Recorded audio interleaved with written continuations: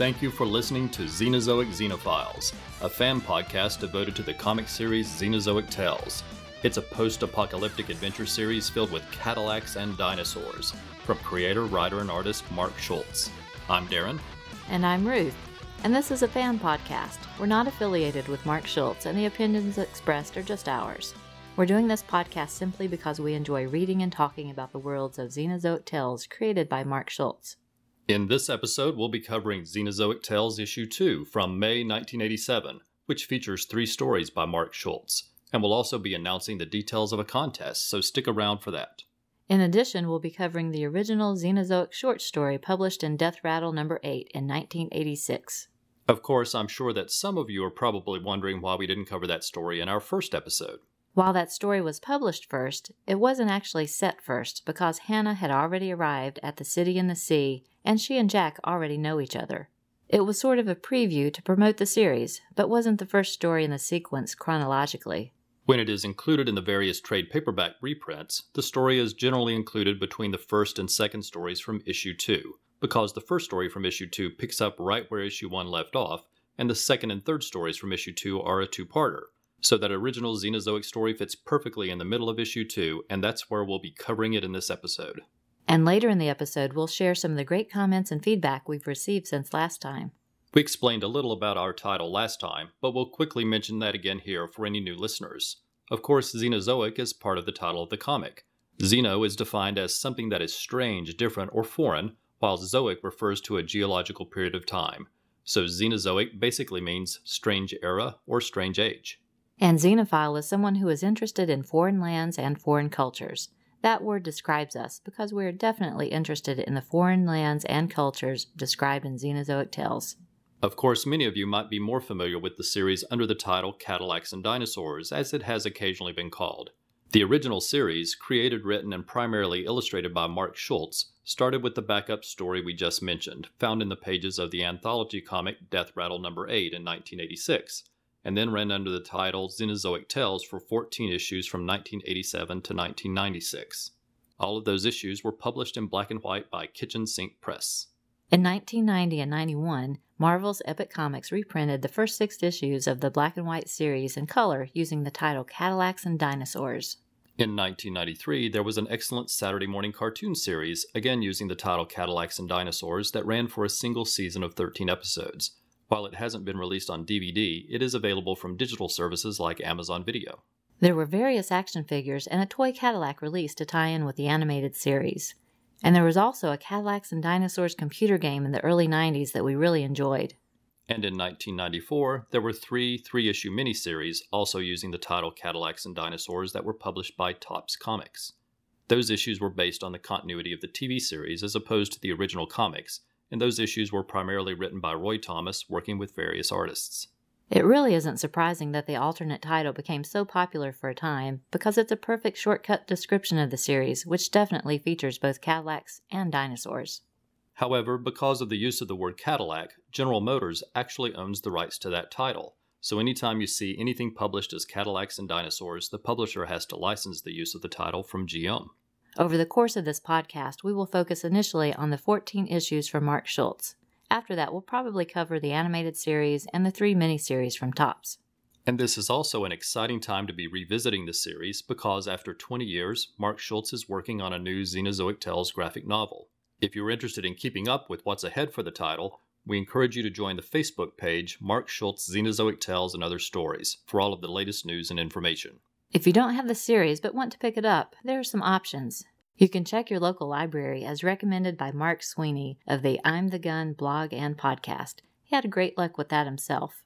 The individual issues can be quite difficult to find, so I don't think Professor Allen is going to find them in the quarter bin, but there have been multiple trade paperback collections over the years. Some use the original Xenozoic Tales title, while others use the Cadillacs and Dinosaurs title. Most of these trade paperback collections are now out of print, but you can usually find them used at reasonable prices. There is a recent collection simply titled Xenozoic that contains all of the stories written and illustrated by Mark Schultz. It's a really nice collection that we highly recommend, but there's one thing you should know. Most issues of Xenozoic Tales feature a story written and illustrated by Mark Schultz and a short story written by Mark Schultz but drawn by Steve Stiles. The Xenozoic collection only contains the stories written and illustrated by Mark Schultz. It does not include the stories written by Mark Schultz but drawn by Steve Stiles. And if you would like some music to listen to while reading the series, then consider picking up Songs from the Xenozoic Age. It's available on CD or digitally from both Amazon Music and iTunes. It's an eclectic mix of fun songs by Chris Christensen that are inspired by the series, and it features album art by Mark Schultz. Coming up in just a couple of weeks, we plan to attend Heroes Con in Charlotte, where Mark Schultz will be a guest. So if there are any listeners out there who will also be attending Heroes Con, send us an email and let us know. Plus, since we'll be at the convention, we're going to try to pick up a few extra items, and we're going to have a fun contest to give those items away. So listen closely at the end of the episode for details on how to enter the contest. We really enjoy sharing listener feedback, and all of the exchanges with listeners on social media are fun. So please write in and let us know what you think of the issues we cover or the podcast in general. We'll provide our email address and other ways to contact us at the end of the episode. Also, if you enjoyed the show, please consider checking out our other podcasts that are available on iTunes and Stitcher. Trekker Talk is a fan podcast devoted to the adventures of 23rd century bounty hunter Mercy St. Clair from the pages of the sci-fi comic Trekker by creator, writer, and artist Ron Randall. And Warlord Worlds is a fan podcast devoted to the comic creations of writer and artist Mike Grell, including Warlord, Jon Sable, and Green Arrow.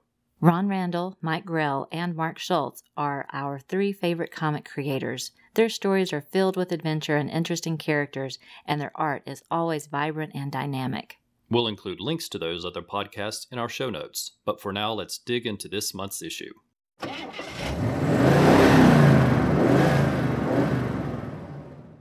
Xenozoic Tales number 2, May 1987. Editor, Dave Schreiner. Letters, Denise Prowl. Publisher, Dennis Kitchen. Production, Jan Manweiler. Original cover colors, Ray Fehrenbach. Reprint edition, cover colors, also by Ray Fehrenbach. Interior colors by Randall Burnt, Ray Fehrenbach, and Denise Prowl. It's the early 26th century. The world has undergone great geological upheavals, creating global catastrophes. Few people survived. Those that did found themselves living in isolated tribes in a very different world and a strange ecosystem. It's a new age known as the Xenozoic era. The cover to the original black and white edition features a scene of Jack and Hannah in a blue Cadillac racing from a storm, as slithers rush past them as they also run from the storm. The cover for the color reprint edition features a scene of a mammoth charging toward Hannah as Jack leaps from a tree toward the mammoth. Both covers look great, and both are related to stories in the issue. Rogue, written and penciled by Mark Schultz, inks by Steve Stiles. Our story picks up where the previous issue left off as the convoy arrives at the Calhoun mines. Jack's friend Mustafa Cairo has been waiting impatiently for his arrival. Mustafa is an engineer, and he finished working on the smelter a month ago and has been stuck at the mines waiting for a return ride. As they walk to the director's hut, Mustafa tells Jack to be ready for a request to help with a nasty problem. Jack reports in to Director Wister, telling him he only made it with 9 men, 1 short due to an accident. Wister is being his typically spineless self as he tries unsuccessfully to bring up a topic. Finally, his assistant, Strunk, speaks up and tells Jack they are dealing with a rogue Shivet, what we call a T-Rex. It's a man-eater and has already killed 2 men who strayed too far from the shelters. They want Jack to hunt it and kill it. Jack doubts the story. The mine has been in operation for years with no previous problems, plus he knows there are parts of a Shivet carcass that would bring in lots of money on the black market. Jack suspects someone took a shot at the Shivet and angered it, and that's the real reason it's been hanging around the mines. Strunk takes offense and begins touting the mine's success rate, and Jack turns and walks away. Outside, he enlists Hannah Dundee, who came along on the convoy as an observer, to use her tracking skills to find the Shivet. After a brief introduction to Mustafa, the 3 set off into the wilderness. After finding signs of the Shivet's trail, they return with a group of miners to dig a large trap and cover it with brush. They are all looking off into the distance where they expect the Shivet to come from, when Hannah realizes the Shivet has circled around behind them and it begins to charge. Hannah and Jack raise their guns. They each fire 1 round, and then another, but the Shivet continues to charge, getting closer every second. Then Jack's gun jams, and while he tries to clear the jam, Hannah stays focused, firing a 3rd, 4th, 5th, and 6th shot. The Shivet stumbles and crashes to the ground directly in front of our 2 heroes. Jack examines the dead carcass and sees a bullet is lodged in the Shivet's eye, blinding it, irritating it, driving it crazy. The bullet is from a Weatherby .460, a very rare gun, and Jack suspects where he will find it. Jack barges into Wister's office and finds Strunk with the Weatherby just as he suspected. Strunk begins to panic. He knows what Jack is like and assumes he will kill him. Instead, Jack says he will take the Weatherby in exchange for Strunk's freedom, and then he even tells Strunk he had better run and collect the choice parts from the Chivot carcass before the vultures get to it. Strunk races from the hut. Jack turns toward Hannah and hands her the gun, saying, "You saved us today. This is a good gun. You deserve it." As the convoy loads up to head back to the city in the sea, Hannah shares her surprise that Jack let Strunk go. Jack comments that he's sure Strunk feels no responsibility for blinding the Chivot, which led it to attack the camp, resulting in the death of 2 miners. Jack is also sure that Strunk never learned about the Chivots he's so ready to kill for money. For instance, he's sure Strunk doesn't know that they mate for life.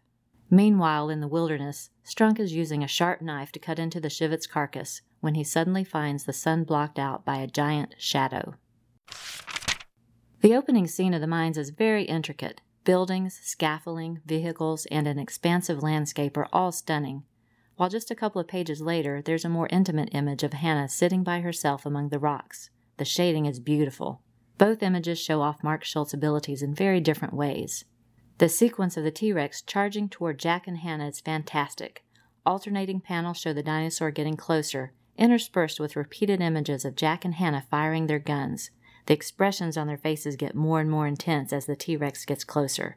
It is very suspenseful, and you really worry for our 2 heroes. And the way Jack set up Strunk at the end of the story was perfect.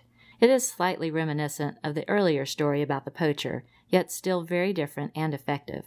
I really like the way the shadow suddenly covers Strunk.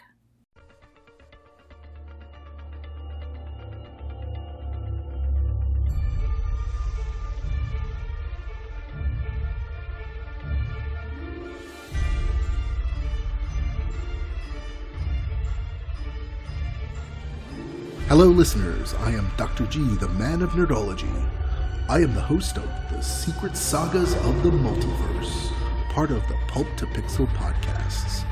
Secret Sagas of the Multiverse is a review and discussion show where I and my rogues gallery of co-hosts take on topics related to comic books, superheroes, genre fiction, movies, television, and much more.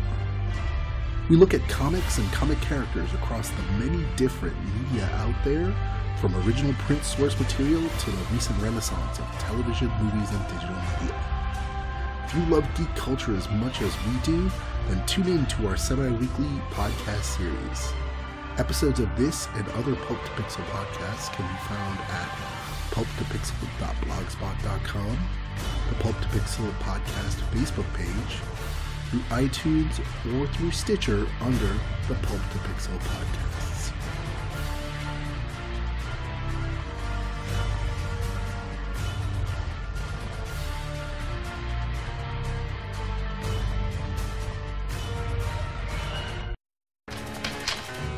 Man, you come right out of a comic book. The Pulp to Pixel podcasts, exploring the media multiverse of geek culture. He meddled in things potentially Xenozoic, written and illustrated by Mark Schultz. Jack is leading Hannah and a search party deep into the swamps. They are looking for Fessenden Station. Fessenden was the leader of a group of scientists that Jack led into the swamp 2 years earlier. Fessenden and the scientists believed they could find the secret to creating stronger and healthier plants by studying the swamp. Initially, the scientists maintained regular communication with the city and the sea, but now it has been 6 months since anyone has heard from them. The search party is finding it difficult to make their way through the dark and humid swamp. It feels as though it's suffocating them.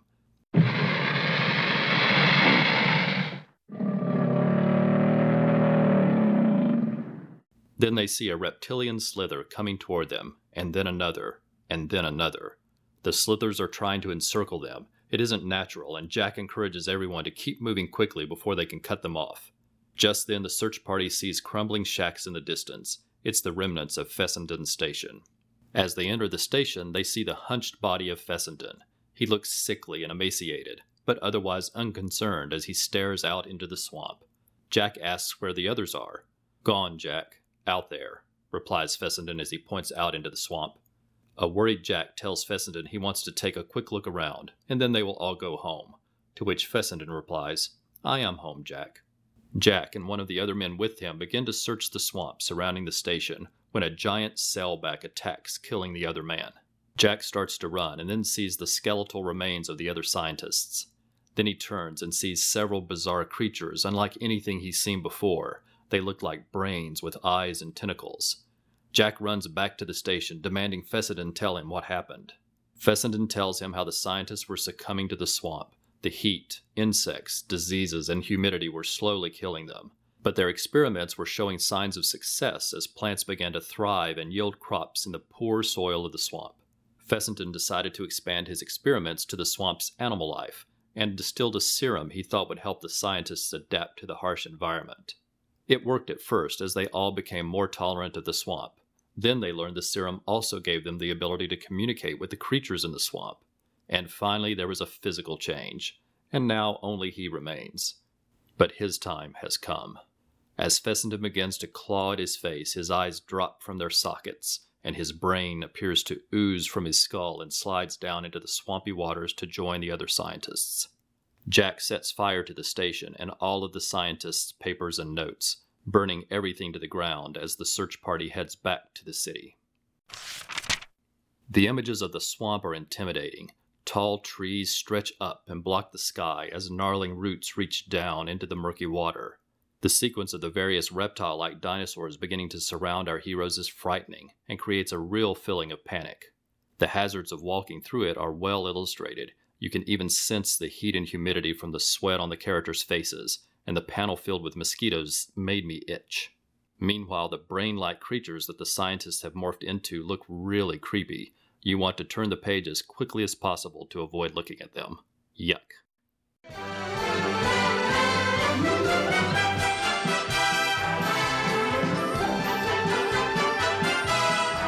The Film and Water Podcast, a weekly show about movies old and new, hosted by obsessive movie nerd Rob Kelly and a rotating series of special guests. From sci-fi to horror, dramas to family films, comedies to adventure epics, we watch it all. The Film and Water Podcast is part of the Fire and Water family of podcasts, available weekly at fireandwaterpodcast.blogspot.com and on iTunes and Stitcher.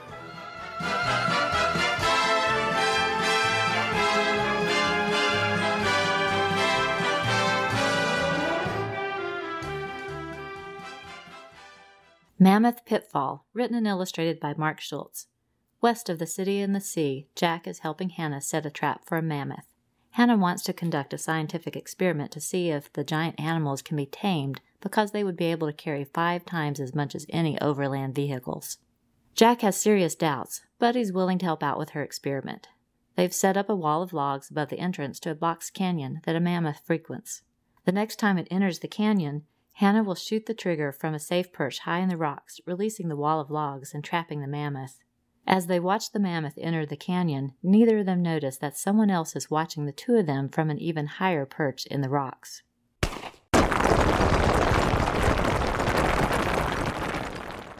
Hannah's excellent aim triggers the wall of logs to fall in the first shot, but then a rock slide is triggered from above, surprising the two of them.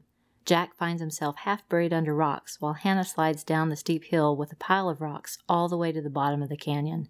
A large and powerful hand grabs Jack's hair and lifts his head. It's Hammer Terhune, the brother of Wrench Terhune, who was the sniper that Jack killed the day that Hannah arrived in the city and the sea. Holding her aching head, Hannah stands up only to find her science experiment angrily charging toward her. She presses her back against the wall of rock, waiting to be gored by the tusk of the giant mammoth, when suddenly its tusks get entangled in the giant roots wrapped all around the rocks. Hannah quickly takes the opportunity to begin climbing the rocks to safety. At the top of the cliff, she sees that Hammer Terhune is forcing Jack to march toward his Cadillac. His leg is injured from the falling rocks, making it slow going. As the Cadillac drives away, both Jack and Hammer are surprised to see the mammoth running behind them. Hammer begins to scream for Jack to drive faster, but Jack is afraid they'll break an axle on the rough ground, and then there will be no way to escape the charging mammoth. Hammer presses his gun to Jack's temple. He's going to shoot him and then drive himself. He's sure he can drive faster and outrun the mammoth. Just then a gunshot does ring out, but it isn't Hammer's gun. It's Hannah's gun. and Hammer slumps forward with a bullet hole in his head. She managed to hide in the back of the car as Jack and Hammer drove off. As the story ends, the Cadillac is still being pursued by the mammoth that is clearly still chasing after Hannah. Mammoth Pitfall is a great little story. It reminds the reader that Hannah is a scientist, and while her plan doesn't seem reasonable to Jack, it illustrates that Jack has already started to respect her since he's willing to help out. I appreciated the appearance of Hammer Terhune. It did a nice job of reaching back to that earlier story when we were told that Jack was familiar with the Terhune family, and now we see another member of that family. I also especially like the last panel on the second page of this story. It is laid out from a viewpoint behind Hammer above the canyon, so the reader gets to see the situation at a glance. I also like the way the mammoth is drawn. It looks great throughout the story. Although I've never seen one in real life, I'm convinced that it would look and move just like the illustrations here.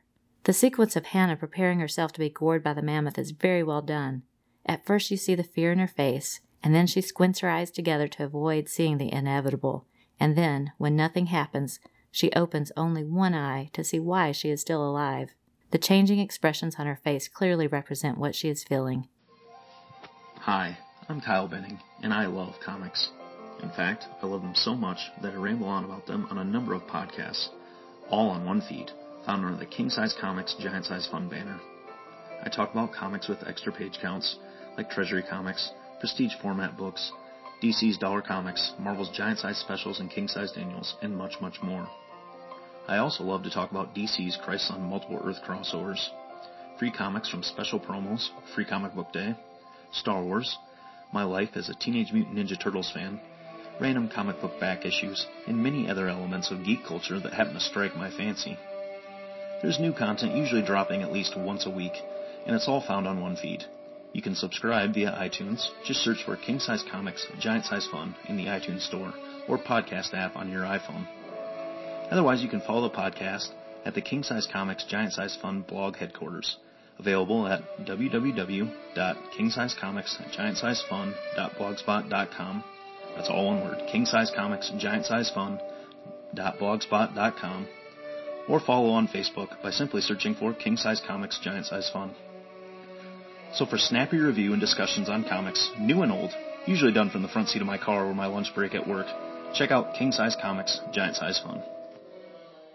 The Rules of the Game, written and penciled by Mark Schultz, inks by Steve Stiles. It is hours later. Jack and Hannah manage to make it back to the garage and close the steel doors behind them, but the mammoth has not given up. It repeatedly pounds the front doors. Jack is relaxing and reading a Cadillac owner's manual while Hannah stares out an upper window at the mammoth below. Hannah decides to take the opportunity to get to know Jack better. She wants to know why he is so well respected and why he gets to make his own rules. Jack describes himself as a civic-minded risk-taker and says that lots of people in the city can use someone like that. In return, he asks for automobile parts for payment. He shows off his garage filled with dozens of Cadillacs in various stages of being rebuilt.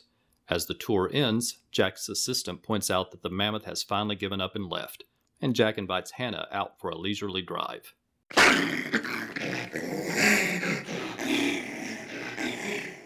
They drive past a herd of Macs, what we would call Triceratops, and turn to stay clear of them. Then they see a flock of vultures in the distance. They go to investigate and discover the mammoth. While returning to its home, it apparently had a run-in with the herd of Macs and didn't survive. Both are shocked and saddened at the turn of events.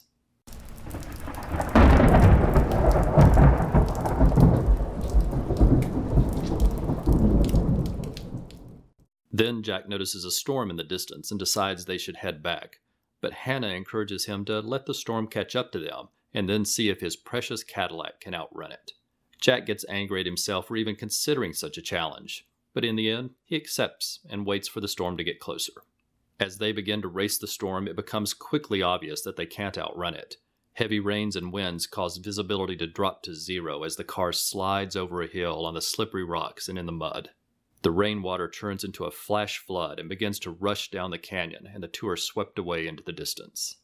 The next morning, they are surprised to wake and find themselves alive.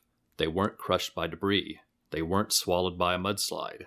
They emerge from the darkness into the early morning light of dawn and find the floodwaters swept them into the carcass of the dead mammoth. Its giant bones and thick hide protected them throughout the night. I particularly enjoyed the first part of this story. It was fun to see the very different reactions of Jack and Hannah in the way they dealt with the mammoth continuing to stalk them. The story also gives the reader and Hannah the chance to learn a little bit more about Jack and how he earned the respect of so many in the city.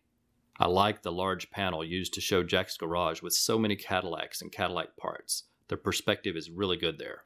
And it was a really nice moment when Jack invited Hannah out for a drive, though it becomes very bittersweet when they see the mammoth they had angered has now died as a result of their interference. The section with the storm and torrential rain is well illustrated. The landscapes, storm clouds, and lightning are all impressive. The sequence of the Cadillac trying to outrace the storm is exciting, but I was a little disappointed by the setup. It just seemed out of character for both Hannah to issue the challenge and even more so for Jack to accept it. I would have preferred a slightly different setup for why they had to outrun the storm, but that's just a minor quibble, since the sequence itself that follows is very exciting. Let's talk a bit about who's who and what's what in Xenozoic Tales.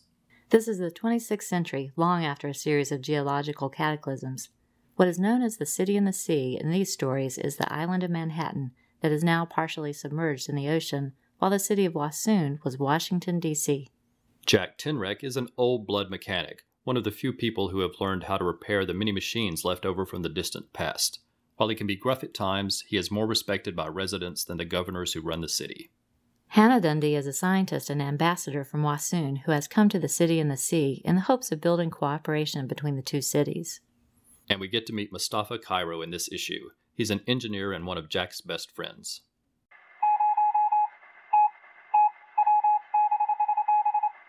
Next up is listener feedback when we share the emails and other messages we've received since last time. Thanks to everyone for all of the great comments. They add so much to the show. You've really helped get this new podcast off to a terrific start. So a big thank you to everyone who took the time to write in or to get in touch through social media. First, we must recognize Brian Mulvey. We have started 3 different podcasts, and in each case, the first person to email us at all 3 of the email addresses for those podcasts was Brian Mulvey. That's amazing, and we sincerely thank you, Brian. When we pointed that out to him, he referred to it as a hat trick. Thankfully, he explained that was a hockey reference, and we appreciate that education, Brian, because otherwise we would have assumed a hat trick was something a magician did. In that first message from Brian, he said, I tuned, I listened, I loved Xenozoic Xenophiles. I really thought the music was perfect, as well as the sound effects. It's an outstanding podcast on reptiles and muscle cars. Brian added, I was just reading Al Williamson's introduction to the Cadillacs and Dinosaurs kitchen sink book. High praise indeed. He compared Schultz to Raymond Foster, no less. Also Frazetta and Wally Wood. His characters remind me of some of Frazetta's Johnny Comet art. We received kind praise from Ed Moore of Till Productions. He called the podcast an awesome Sutherland production. Those folks do it right. Give them a listen. You owe it to yourself. He added, I haven't read these in years. Time to dust them off so I can follow along. The first episode was groovy. Joe Crawford of For the Non-Discerning Reader blog called our first episode another smash hit by the creators of Trekker Talk and Warlord Worlds. Robert Wolfman Bratcher wrote in saying, I'll be seeing Mark in a few weeks. I have all his works, and I've known him for years. He even allowed me to do a similar comic to Xenozoic Tales. Only got some preliminary art done, but I loved the concept. And then Robert shared some of the art he had done with us. It includes Cadillacs and dinosaurs and some amazing art. It all looked outstanding. He even had a character that was a tribute to Mark Schultz that he called Schultzy. Wow, Robert, it was all amazing, and I know we'd all like to see that get published someday. We were happy to learn that Larry Looper, aka The Question on Twitter at VicSage2005, knows the language of the Xenozoic era. We could tell because his first comment to us was, Quahoon! I'm looking forward to listening to the upcoming Xenozoic Xenophiles podcast. We'll translate here for those who may be a little rusty. Quahoon is an exclamation that expresses excitement and surprise. Thanks, Larry. Eric Mannix, aka the King of Olympia or the Bobby Krogan, got in touch with us to let us know that Xenozoic Tales was covered on episode 30 of the podcast Out of the Fridge. He's a co-host for that show, and we listened and certainly enjoyed the episode, and encourage everyone to give it a try. We'll put a link to it in our show notes. Karen Williams of Between the Pages wrote, I haven't read Xenozoic Tales in years. I remember it having gorgeous artwork and very good writing. Jeff Nettleton wrote, saying, I just finished listening to the new podcast, just as great as Trekker Talk and Warlord Worlds.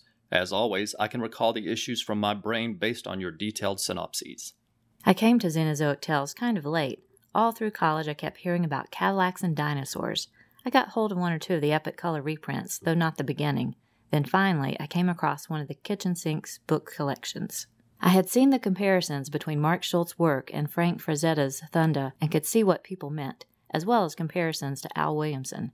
Schultz's art was just amazing, with the clarity and detail and the exciting scenes. He also developed some complex characters, which quickly made it a favorite.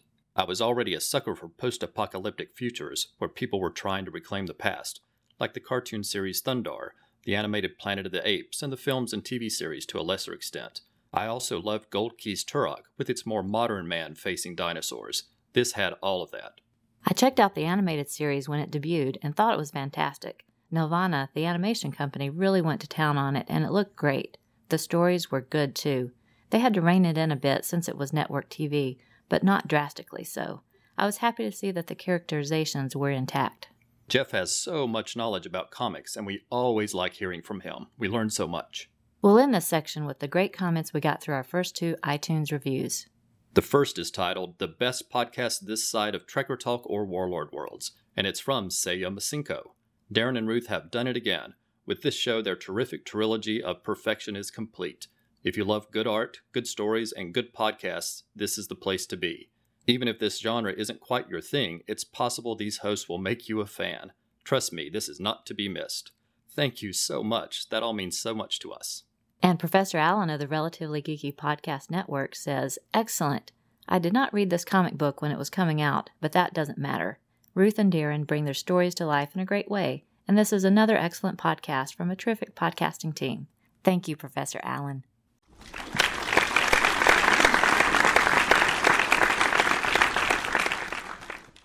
Next, we want to extend our thanks to everyone who supported the show on social media since the last episode. These are people who liked or shared posts from us on Twitter, Tumblr, or Facebook. Your support helps draw attention to the podcast, and we really appreciate all that each of you do. Before we start, let us say that if we miss a name, please let us know and we'll correct it next time. And also, forgive us if we mispronounce your name. Just email us and let us know, and we'll be happy to correct that next time as well.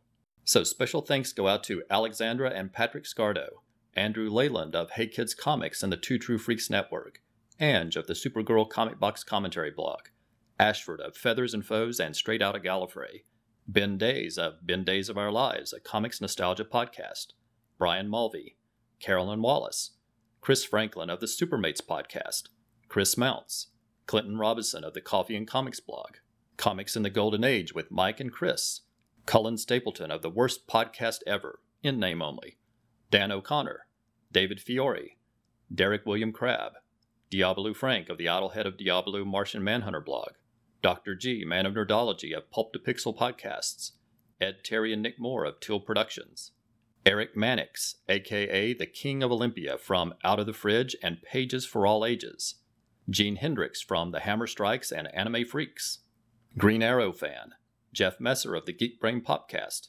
Jeff Nettleton, Joe Crawford of For the Non-Discerning Readers blog, Joe Fishman, John Baker, Jarrell Hamilton, Karen Williams of Between the Pages, Kyle Benning of King Size Comics and the Superman Captain Marvel Power Hour, Larry Looper Jr., a.k.a. The Question at VicSage 2005, Mark Sweeney from I'm the Gun blog and podcast, Martin Gray of Too Dangerous for a Girl, Michael Bailey of The Fortress of Baileytude, Michael Lane of Comics in the Golden Age, Mike Gillis of Radio vs. the Martians and Podcasta La Vista, baby, Nicholas Prom of Comic Reflections, Paul Hicks of Waiting for Doom, Professor Allen of the Relatively Geeky Podcast Network, Rob Kelly of the Aquaman Shrine and the Film and Water Podcast, Robert Wolfman Bratcher, Ruth Reese, Ryan Daly of the Power of Fishnets and Secret Origins podcasts, Seiyo Masinko, Scott Hardesty of the band Joe Hero. You can hear their song Just Like Bruce Campbell did on the latest episode of Trekker Talk, Shag Matthews, a.k.a. Firestorm fan from the Fire and Water Podcast Network, Stephen Frey, Tim Wallace of Cord Industries, the Blue Beetle blog, and Van Z of the All-Star Comics Review podcast. Thank you all so much.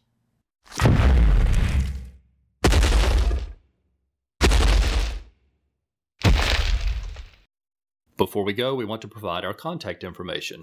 Please let us know your thoughts through email, Facebook, or Twitter. You can reach us at xenozoicxenophiles@gmail.com or follow us on Facebook, Twitter, or Tumblr under the name Xenozoic Xenophiles. And you can always visit xenozoicxenophiles.com for links to all of our social media pages. If you like the show, please consider leaving a review on iTunes. It's a great way to help the show get noticed and hopefully attract more listeners. And please consider subscribing to the show so you always know when there's a new episode. If you like the show, please consider trying our other podcast, Trekker Talk, about sci-fi bounty hunter Mercy St. Clair by Ron Randall, and Warlord Worlds, where we cover the comic creations of Mike Grell. In our opinions, these three creators are master storytellers and artists, and we're always happy to talk about their work and hear what others have to say. And talking about iTunes reviews and our other podcasts brings us to an explanation of our contest. When we saw Ron Randall at a convention last year, we picked up a few extra signed Trekker items and gave them away during some fun contests, and we want to try to do something similar now. At Heroes Con, we plan to see both Mark Schultz, who we talk about here, as well as Mike Grell, who we talk about on our Warlords Worlds podcast. And we're hoping to pick up a couple of extra signed items from both of them and give those items away during the contest. We don't know yet how many items we'll be able to get signed, and of course there's always a chance one of them might cancel before the con, but let's all think positive thoughts. And we're sure many of you will want to get your names in the drawing, and the way to do that is by submitting an iTunes review for one or more of our shows. We have 3 shows, Trekker Talk, Warlord Worlds, and Xenozoic Xenophiles. If you like the shows, please submit an iTunes review. For each review you submit, your name will go in the drawing. So if you like a show, submit a review and you're in the drawing. You're listening to this show, so that's at least one of our shows that you like, so you can write a review and get your name in the drawing. If you like the other shows, go ahead and write reviews for those and get your name in the drawing multiple times. And in case you're wondering, if you've previously submitted reviews for our shows, then those reviews count as well. We'll be putting those names in the drawing too. Once you've submitted your review, or multiple reviews, please send us an email listing the various series we cover in the order of your favorites. Trekker, Xenozoic Tales, Green Arrow, Jon Sable, and The Warlord. Yes, we're including Trekker because we actually have one item left over from last fall that Ron Randall signed for us, and we're going to include it in the contest. And the reason we're asking for that list is so we can try to match winners with an item that they would want the most. No promises, but we'll do our best to give winners an item from as high on their favorites list as possible. And if you're outside of the U.S., when you email us your list of favorites, please also let us know what country you're in. Since we're in the U.S., iTunes only shows us reviews from listeners in the U.S., That means we have to take a few extra steps to locate the reviews if they are from a different country, and we need to know the name of the country to locate it. So remember, there are just 2 steps to enter. 1, write an iTunes review, and 2, send us an email ranking the titles we cover on our shows in the order of your favorites. Good luck to everyone. Thanks for listening, and we hope you'll come back next time for another new episode of Xenozoic Xenophiles.